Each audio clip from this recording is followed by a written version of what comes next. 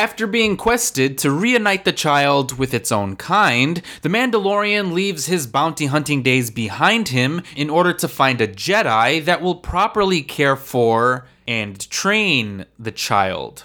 So, last year, I complained that Season 1 of The Mandalorian lacked an overarching story. Even though I really enjoyed the series, I wasn't quite sure if The Mandalorian was heading in any particular direction, or if it just wanted to be more of an anthological show exploring the weekly adventures of this Mandalorian character. And while either approach would have been fine, I was pleasantly surprised to see that Season 2 found more of a happy middle ground. The show is still definitely about the weekly adventures of the Mandalorian, but now there is this loose narrative thread of trying to find a Jedi that connects every episode together. So if Mando ends up slaying a dragon, facing off against giant ice spiders, meeting the rightful heir to his own people, or destroying Imperial science facilities, at the end of the day, he's still trying to reunite his surrogate son with his own kind.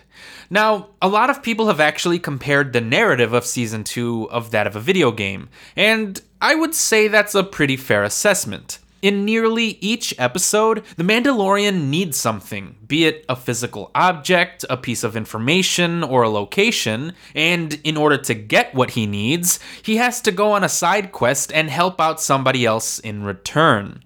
And while I found this structure to be a little repetitive, I didn't mind it because it acted as a springboard that allowed each weekly adventure to take place. However, I've seen people online complaining that this structure makes certain episodes feel like filler, but I would argue that's not necessarily true.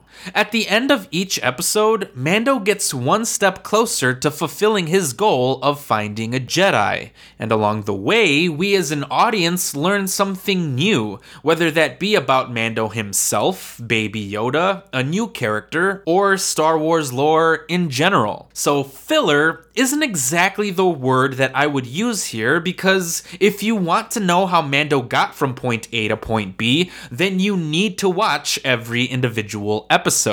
This isn't like a TV sitcom like The Office or anything, where you can just plop on any random episode and understand exactly what is going on. So, while I admit that certain episodes do inherently feel more important than others, I can't deny that the episodic nature of the show harkens back to the idea that Star Wars was based on Flash Gordon and old school Western serials in the first place. Plus, I really enjoy how each episode has its own unique personality. Jon Favreau, Peyton Reed, Bryce Dallas Howard, Carl Weathers, Dave Filoni, Robert Rodriguez, and Rick Famuyiwa all have their own distinctive voices in their directorial style, and their own personal flavor shines through in their respective episodes. So allowing each episode to feel different just made the season all the more memorable. Compare this to the Netflix Marvel shows, for example. Daredevil, Jessica Jones, and Luke Cage were all met with critical acclaim when they first came out,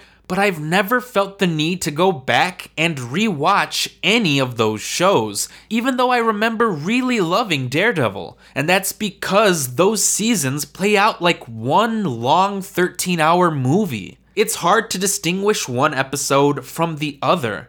Whereas with The Mandalorian, I know exactly which episode is which. If I want to watch the episode with Ahsoka, or Boba Fett, or Bill Burr, or Luke frickin' Skywalker, I know exactly which episode to play. See, The Mandalorian is a show that really isn't concerned with its own destination, because the journey itself that these characters embark on is the most important part of the story. So, for how simple this series is, narratively speaking, it's still really damn good.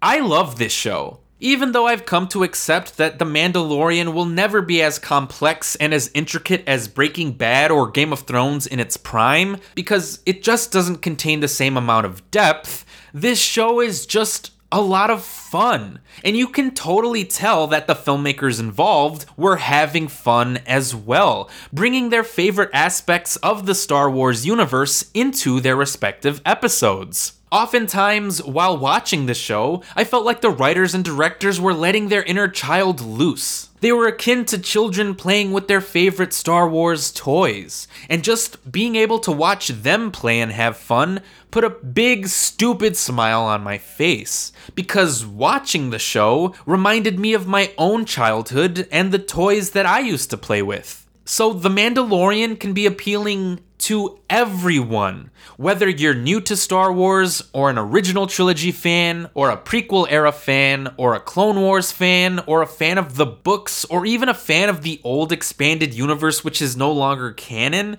There is something in this show that you can enjoy, and that very concept speaks to the idea that Star Wars is for everyone. It's generational. So thank God this show came out when it did. In a year where theaters are struggling because there aren't any new movies, Favreau and company gave people something fun and exciting to watch each and every week.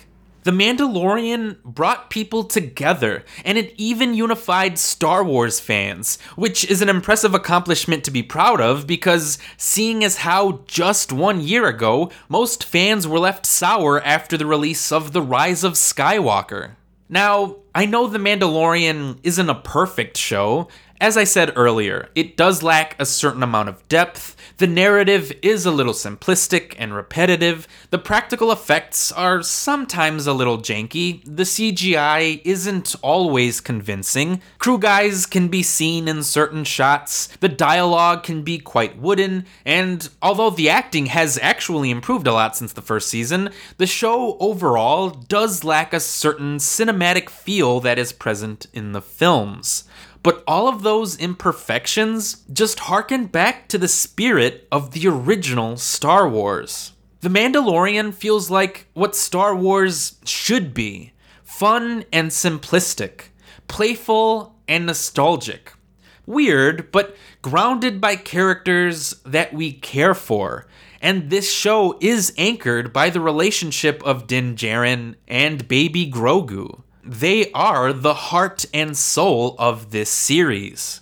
The Mandalorian is all about their zany adventures together, but the show is cemented by their growth as characters. So even though Season 2 contained a lot of fan service and legacy Star Wars characters, those characters and fan servicey moments never overshadowed Din and Grogu. And that's because Season 1 of The Mandalorian did a lot of heavy lifting and got us to care about their characters. Now, I don't want Mandalorian to become the new hub where Lucasfilm tests out all of their potential spin-off shows, and that's only because I want Mandalorian to stand on its own and stay focused.